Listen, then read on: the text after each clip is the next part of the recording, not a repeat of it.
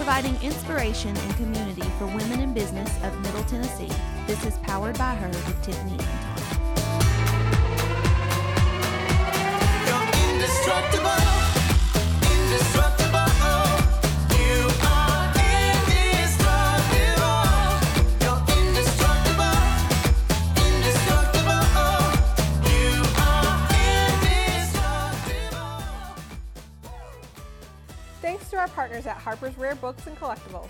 Owner Louis Matheny supports local artists, and we are excited to announce Andrea Kruzka Photography is having her first ever art show. It starts on July 15th in the upstairs gallery of Harper's.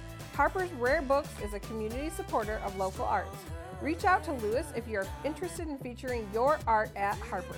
To learn more about Harper's Rare Books and Collectibles, head over to harpersrarebooks.com or check them out on Facebook.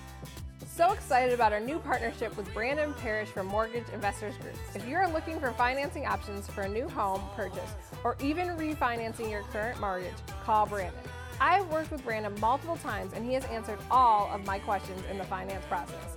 He is available to answer questions and make the overall process feel a little less confusing and easier. Brandon Parrish, NMLS number 869942. Mortgage Investors Group is an equal housing lender, NMLS number 34391. Hi, welcome to Powered by Her. I am Tiffany Anton. If you'd like to know more about Powered by Her, head over to poweredbyhercommunity.com to find out more.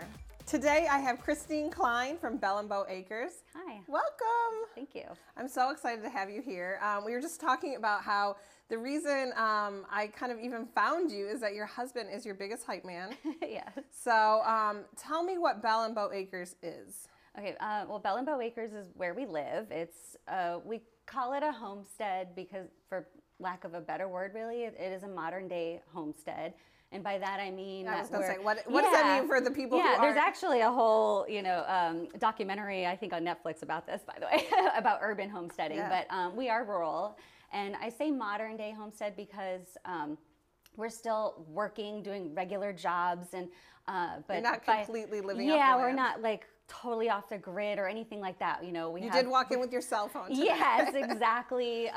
But by homesteading, I mean we're making strides towards providing more food for ourselves and just living off of the land and providing for ourselves from that land as much as possible. Where did you get inspired to even live a lifestyle like that? I grew up in Maine, which pretty much summarizes where that There's drive some crunchy people. There's where that drive comes from. I was typically called a granola girl in school, and I even stood out a little bit in my small town school in that way. Yeah. But basically from my dad. Like my dad was an avid outdoorsman. He was a registered Maine guide.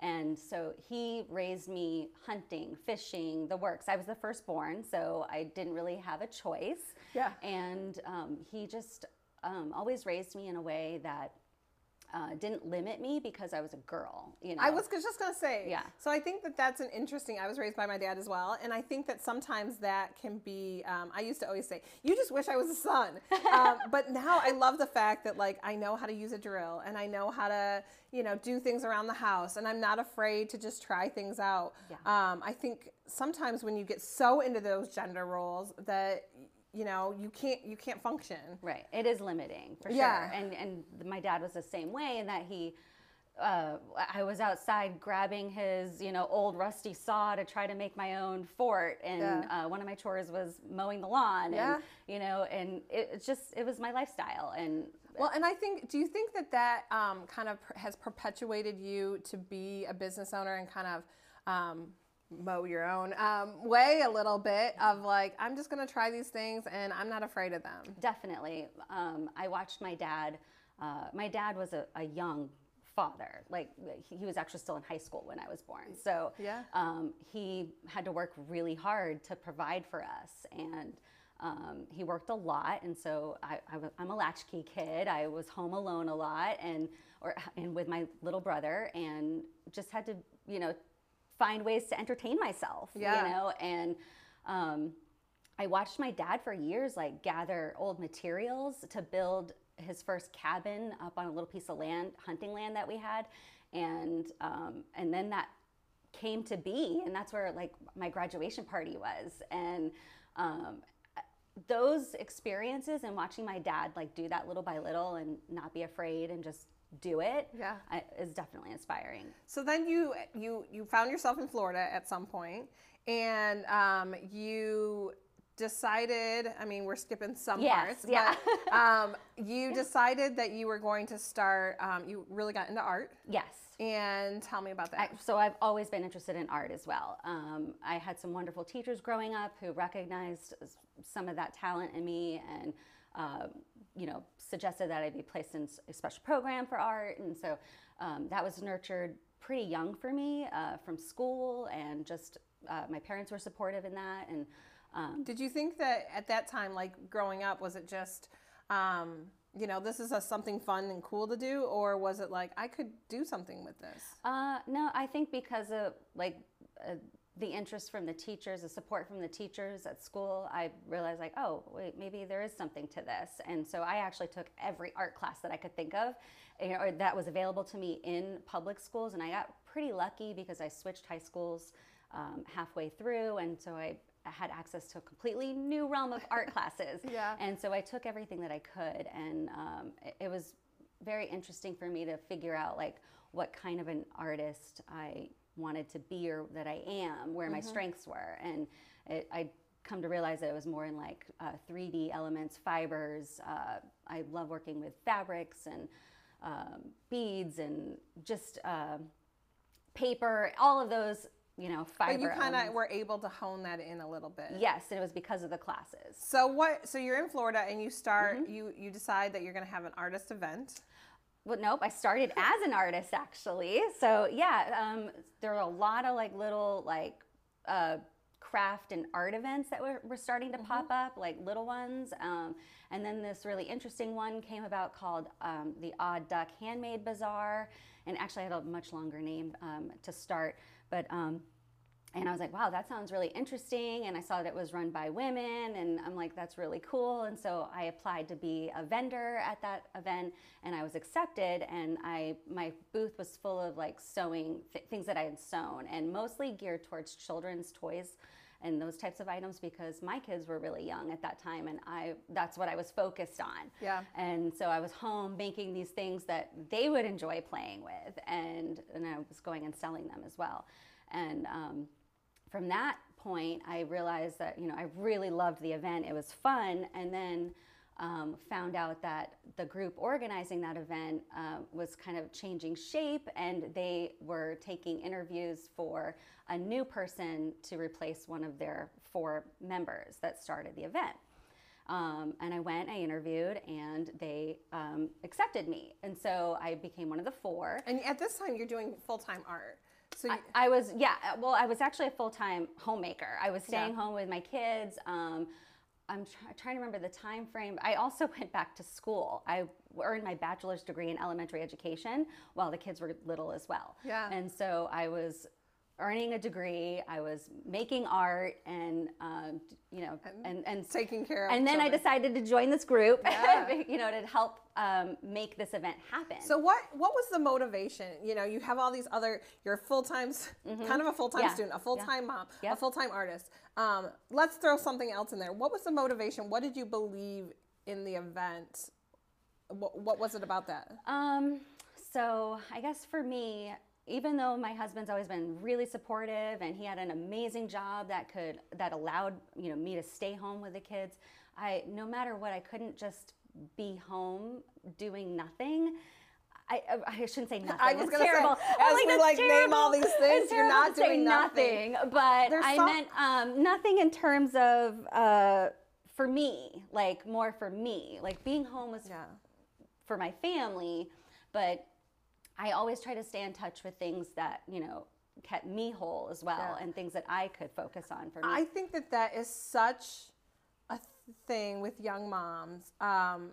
It's this thankless job a bit, and we put so much strain and pressure on ourselves. I as well stayed at home with my kids when they were young, and I did feel that just like fire in my belly to like, what can I do for me, and how can I make a bigger impact? I'm very much a person that I want to leave an impact on the community I'm in, and so I think that that's really relatable to a lot of women of, I need to do something more. Yeah. Even though I'm doing a million things and I'm exhausted at the Yeah. end of the day, but it's just not the right Yeah. aim for it. Yeah, and I think it's very relatable too. I hear a lot of other moms talking about the same thing, and I also am very motivated to make money. Like if I'm gonna do something, I would love to make it profitable. Yeah. You know, and how can I turn this into something that's, you know, solving multiple things for me? Yeah, no, I think that's, and it's not necessarily even solving. I think Yeah. sometimes it's not necessarily that you felt like, oh, we're not Yeah, doing there was a enough financially, Right. But it feels nice to add and contribute and yeah. be rewarded for your hard Yes, work. I think that's a better way to say it. sometimes, again, women can say, well, I'm just going to volunteer at this thing, and and kind of devalue themselves sometimes. Yeah. So you say, okay, I'm gonna jump in. So I did the event and then I interviewed and was accepted as one of the 4. We produced the next event at the same location and that was a success, but then the group fell apart again, as it does, because women are, like you said, are often juggling a lot, and so things change year to year, and so the group would change because everybody's needs changed, year to year, and so it came down to just 2 of us basically, like, holding the bag, myself and my good friend Shelly, and we decided to just go for it by ourselves and not interview anybody else and just do it, the 2 of us. We felt that we had enough experience at that point to handle it ourselves, and we were right. Yeah. So we did. And you ended up putting out, I was just looking through your social media, and you ended up putting out a zine. And Which had started from the beginning. I have to say, the girls that started this, it was a great idea, a great concept. We continue to use some of the artwork from one of the original members, and Alexis, she actually lives in Franklin now, so it's just a weird coincidence. Yeah. So basically, we continued the zine, and that became my baby. I was more of the digital artist, where Shelly was like more of our numbers person, and then we came together. We used our strengths and then came together tackling everything Which else. is kind of, I say that a lot with business owners, is like, you have this one passion, but you have to kind of know, and it's good to have a partner on hand, but you kind of have to know all of the business aspects to be able to run something like that. Yes, you do. And you also have to know your strengths and weaknesses and to ask for help and seek out help for the weaknesses that you might have. And we all have them. So at what point did Odd Duck Bazaar, when did you let that go? So I think that's another thing that women struggle with sometimes. That was about, I'm trying to think of what year our final year was. It may have been 2015 or 2014. I'm not Where sure. were you at in your life of saying, okay, it's time to let this go? Okay, so, Shelly had decided she was going to become a realtor. So she was making another pivot in her professional life. And we also got to the point where we had a nice, strong run of it. And we saw the market was changing. And so the type of event that we held charged admission. And it was, it was a juried event. We handpicked every vendor. And so it just became a bit challenging, where the market was really oversaturated with these types of events. Like, one had started happening like every weekend in the next town over, which in South Florida, there's really no next town over. It kind of all meshes together, So the market had changed, and we just realized that, maybe, and it was a lot of work for not a lot of reward. So a lot of work. Like, we worked pretty much all year round trying to plan and organize this event, and the reward was good, but to continue doing it and maybe not be able to charge admission anymore because of what the market was demanding really changed, like, whether or not we could put that much energy and time into a project like that. Yeah. So what do you think you learned? How long was the run for? It was over 5 years. We took 1 year hiatus and came back to it. We had also changed locations partway through because another city had Reached out and said, yeah, they were "Hey, like, we want you here." Yeah. Yeah. We want you here. And they were great. We actually expanded and we were just a one annual event and expanded and did like a street event for the holidays. And so, yeah, it became a little bit bigger. What was the biggest thing that you think you learned from that experience of like you said, it wasn't a huge reward. It's not like you became a millionaire overnight from that. Yeah, I know. But what do you think that you learned about that? It's really, really important to be organized. Yeah. Organized and planning ahead was so important to make sure everything went smoothly. And it's hard, but you make lists and try to think of like every aspect that might come up because it probably will. Do you think that you've taken that organization piece into your business now? Absolutely. So let's go to that. Yeah. So we kind of pivoted away, but yeah. so you're having living on a homestead. Yeah, How yeah. So we have a nice chunk of property in Baxter, and so I'll back up a little bit and talk about Hip Camp actually. Yeah. So Hip Camp was founded in California by Alyssa Ravasio, and that took place, 2013. So she started that in 2013, and now I didn't learn about that. So what is Hip Camp? Yeah, so Hip Camp is basically, long story short, it's basically the Airbnb of camping. It's putting landowners in contact with people who want to, go camping and maybe find a spot that they've, never been able to access before. So it's providing more options for people to, get out and travel. Basically, the way that Alyssa Ravasio has explained it is that she realized that it was really hard to get campsites on short notice or, shorter notice. A lot of times you have to book a year in advance on some places, a lot of places actually. And so I think she was just trying to put more options in the reach of everybody. So, and are most of these campsites are more rustic? I think actually it's completely across the spectrum. Yeah, Like you will find everything on Hip Camp. Our location is completely rustic. Yeah. We've chosen to go that route because it was the kind of camping that my husband and I preferred before we had children. And then, our camping lifestyle, we went camping with our kids throughout their whole lives. They're now in the later years of high school. And camping is something that you pass on typically generation to generation. It's something that a lot of families do, and it's a great way to spend time together. Well, and at this point, there's a lot, families are not spending that kind of time together anymore. Yeah, where it's like, well, where do I charge my phone out here? What do you mean? Yeah. Like, oh, I can't have my phone. Yeah. And it's like, oh, well, we're going to spend more time, like, You're forced. bonded to time together. Yeah, you're forced to. And we would when we'd go camping with our kids, we would only allow like very small pockets of electronic time, as we called it. And it was usually in the evening when we wanted them to fall asleep. Yeah. Well, and I think it's just so many memories. I used to go camping as a kid, and we would tent camp, and there's so many memories that are made that you don't really even understand when you're there making them about that family time. And the learning process for children in that environment is amazing. So you decided that you wanted to be one of these Hip Camp locations. Yeah. And why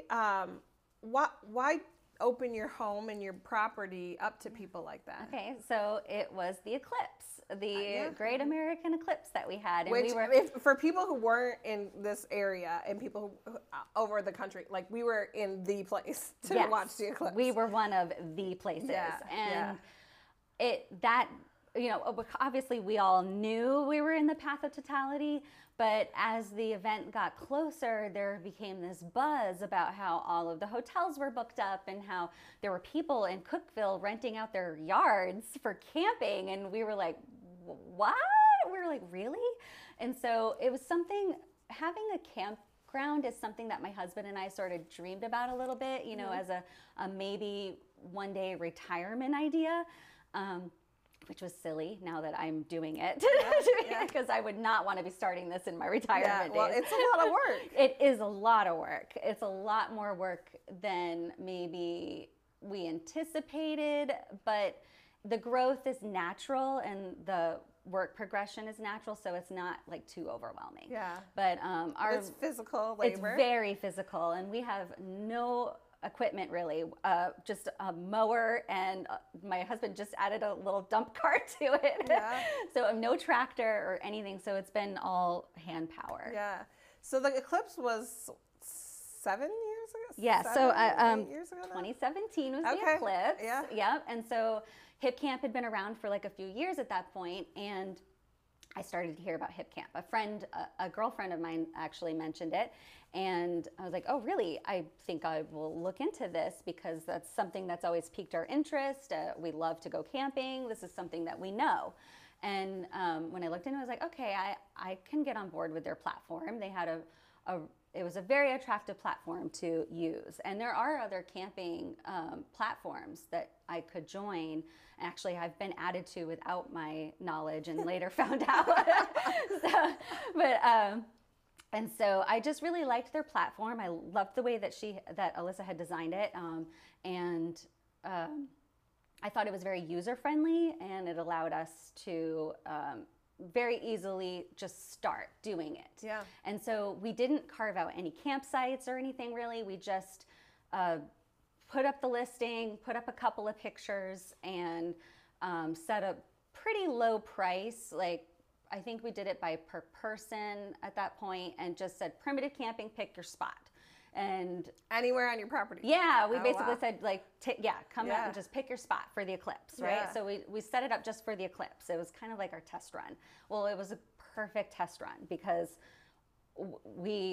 I set a limit of, I think, 20 bookings, because I was like, I didn't really know what that would look like, in real life, on the property. And so I was a little nervous to like just allow as many that wanted to come. Yeah. So I was like, I'll keep it kind of small and we'll see how this works, because we don't have bathrooms, we don't have running water, we don't have electricity for these people. So I needed to make sure that they weren't trashing the place or anything like that. So I wanted to keep it under control. And it was an amazing experience. We had people from Canada, we had people from, I want to say, they drove from all over. Some drove all night long just to get to our property to see this eclipse. Wow. And it was a really, really special experience, and everything was positive, and the feedback was really positive, and everybody was like, we had several that wanted to add days, and so we let them stay extra days. And The kids are like, Mom, are these people going to move out here? They're just like, no, sun it is on their front really yard. was fun, because it was such a great way to get feedback from other people. Like, okay, this is special, and that's what it was. Like, people were like, this property is special. Like, Yeah. I want to come back here. And Well, and do you realize the impact of bringing people to Baxter, to the Upper Cumberland from all over, and kind of that tourism aspect of getting to share? I'm a super protective person of our home area. When yeah. people say they don't like this area, I get, kind of Yeah. ruffled up. But you get to kind of bring people in here and then, help to facilitate. yeah, and what- I feel like we're able, like in our experience, we're showing them some of the best of what Upper Cumberland has to offer. And I feel very proud about that, because we do take our customer service to the top level, and our reviews reflect that, and we try to do a really good job hosting and being a face for the Upper Cumberland in a positive way. What would you tell women about starting a business or kind of pursuing their passion and dreams? I would say the biggest thing is just taking that first step, and that's really what it is. It's steps. And so try not to get too bogged down or overwhelmed with the what ifs of the future, and just go step by step. How important is it that you've mentioned your husband a bit? How important is it just to have someone there that's your hype person that kind of probably pushes you a little bit to take that first step, but then is there, cheering you on when you do? Yeah, I think it's really important. He pushed me for this. I'm not comfortable being in front of the camera because I'm always behind the camera. I'm mom. I'm the one taking all the pictures all the time or the videos, and even my social media, you'll see it's mostly nature or David doing work because I'm usually the one holding up the, the taking the pictures and video. Yeah. But yeah, I'm sorry. I lost Having the hype person, I think. I think that's really important. Like he pushed me to do this today, and it is really important to have. And I equally do that for him as well. And everybody has ups and downs and doubts, and we all do it. To Well, and ourselves. I think even when I think one thing to remember when you're running a business is that even if you're a year into it, you can still have those down days, and you can still have those doubts of, you're about 5 years into this now, and I'm sure there's days where you're like, are we doing the right thing? Are we still, we're still okay with this? And kind of, taking a pulse of what's going on. I think that's because I think sometimes we forget that this is normal. The doubts are normal. Yeah. And I think it's important to be, the other piece of advice I say is be flexible and pivot. Like, the pandemic was a huge part of it, and that sort of changed, how we were doing business as well. And, my husband has a home inspection company. And so during the shutdown, everything got really quiet, and, we were spending a lot more time at home together. But the campground was a sanctuary for people because of our setup and the fact that none of our campsites are close together. Like, that was one thing that we wanted to respect, was like the privacy and just giving people that full immersive nature experience on our property. So none of our campsites are close together. You can't see other people camping when you're camping at your campsite.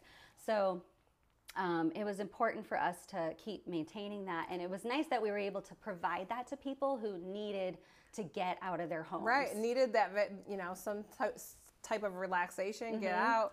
And feel safe doing it. Yeah. And so it's really interesting. I think some people get, COVID was terrible for some places, but COVID kind of was helpful for some businesses. It was, and doesn't make us bad business owners. It doesn't make it's just that we happen to have the right business. The nature of the game. Yeah. And being willing to pivot and we just immediately made adjustments that were more inviting for people and made people feel more comfortable. Like, we went I used to give people papers when they checked in and things. Yeah. Well, it changed how I do things, and now I've continued to do it the way I changed during the pandemic, which is we completely paperless check-in process, and some can even come in if they needed to and not greet me at all, but most of them I greet. Yeah. So what do you see the next 5-10 years for Bell and Bow Acres? What do you see? That's always a good question, and we are constantly thinking about how we want to evolve and grow on our property.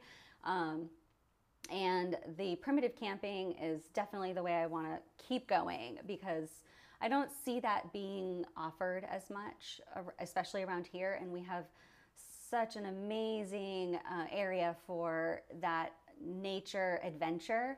And I feel that we're offering the style of camping to those really adventurous types who don't want to see the other people camping. They want to take hikes. They might even want to hike to their campsite, which we offer. Well, and in this area, Baxter's not that far away. They can come. They can come into town if they want. They can go to the waterfalls. Yep.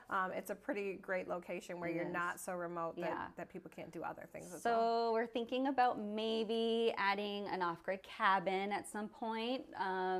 Not anytime soon, but that's something that's in our thought process for down the road. Yeah. I'm also working on kind of adjusting my my art studio into an on-site gift shop for guests that come to the property, and they can buy handmade items, not just by me, but I hope to also stock that with some other artist items from the area. And there's a lot of great artists in Silver Point, and with the school. So I'm hoping to do that as well. And just, I make other things too digitally. So I'm not just a fiber artist. I can do digital art stuff or work as well. So if people want to find you, how can they find the campground? Yes. How can they find you? Okay, well, me in terms of art, not online. That's going to be an in-person thing. Find her. Yeah, Hunt her down. yeah. The campground is bellandbowacres.com, and that's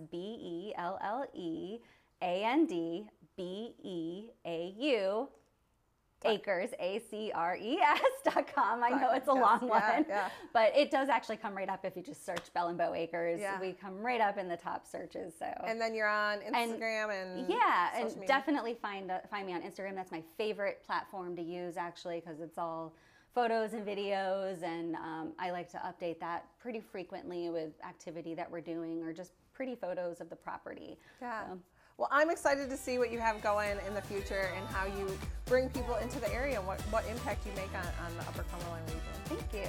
So thank you for being here. Check out Bell and Bow Acres, Christine Klein. Thank you so much. If you want to know more about Powered by Her, head over to poweredbyhercommunity.com. I'm Tiffany Anton. Thanks for listening. Be sure to call Brandon Parrish at Mortgage Investors Group of Cookeville. Brandon Parrish, NMLS number 869942. Mortgage Investors Group is an equal housing lender, NMLS number 34391.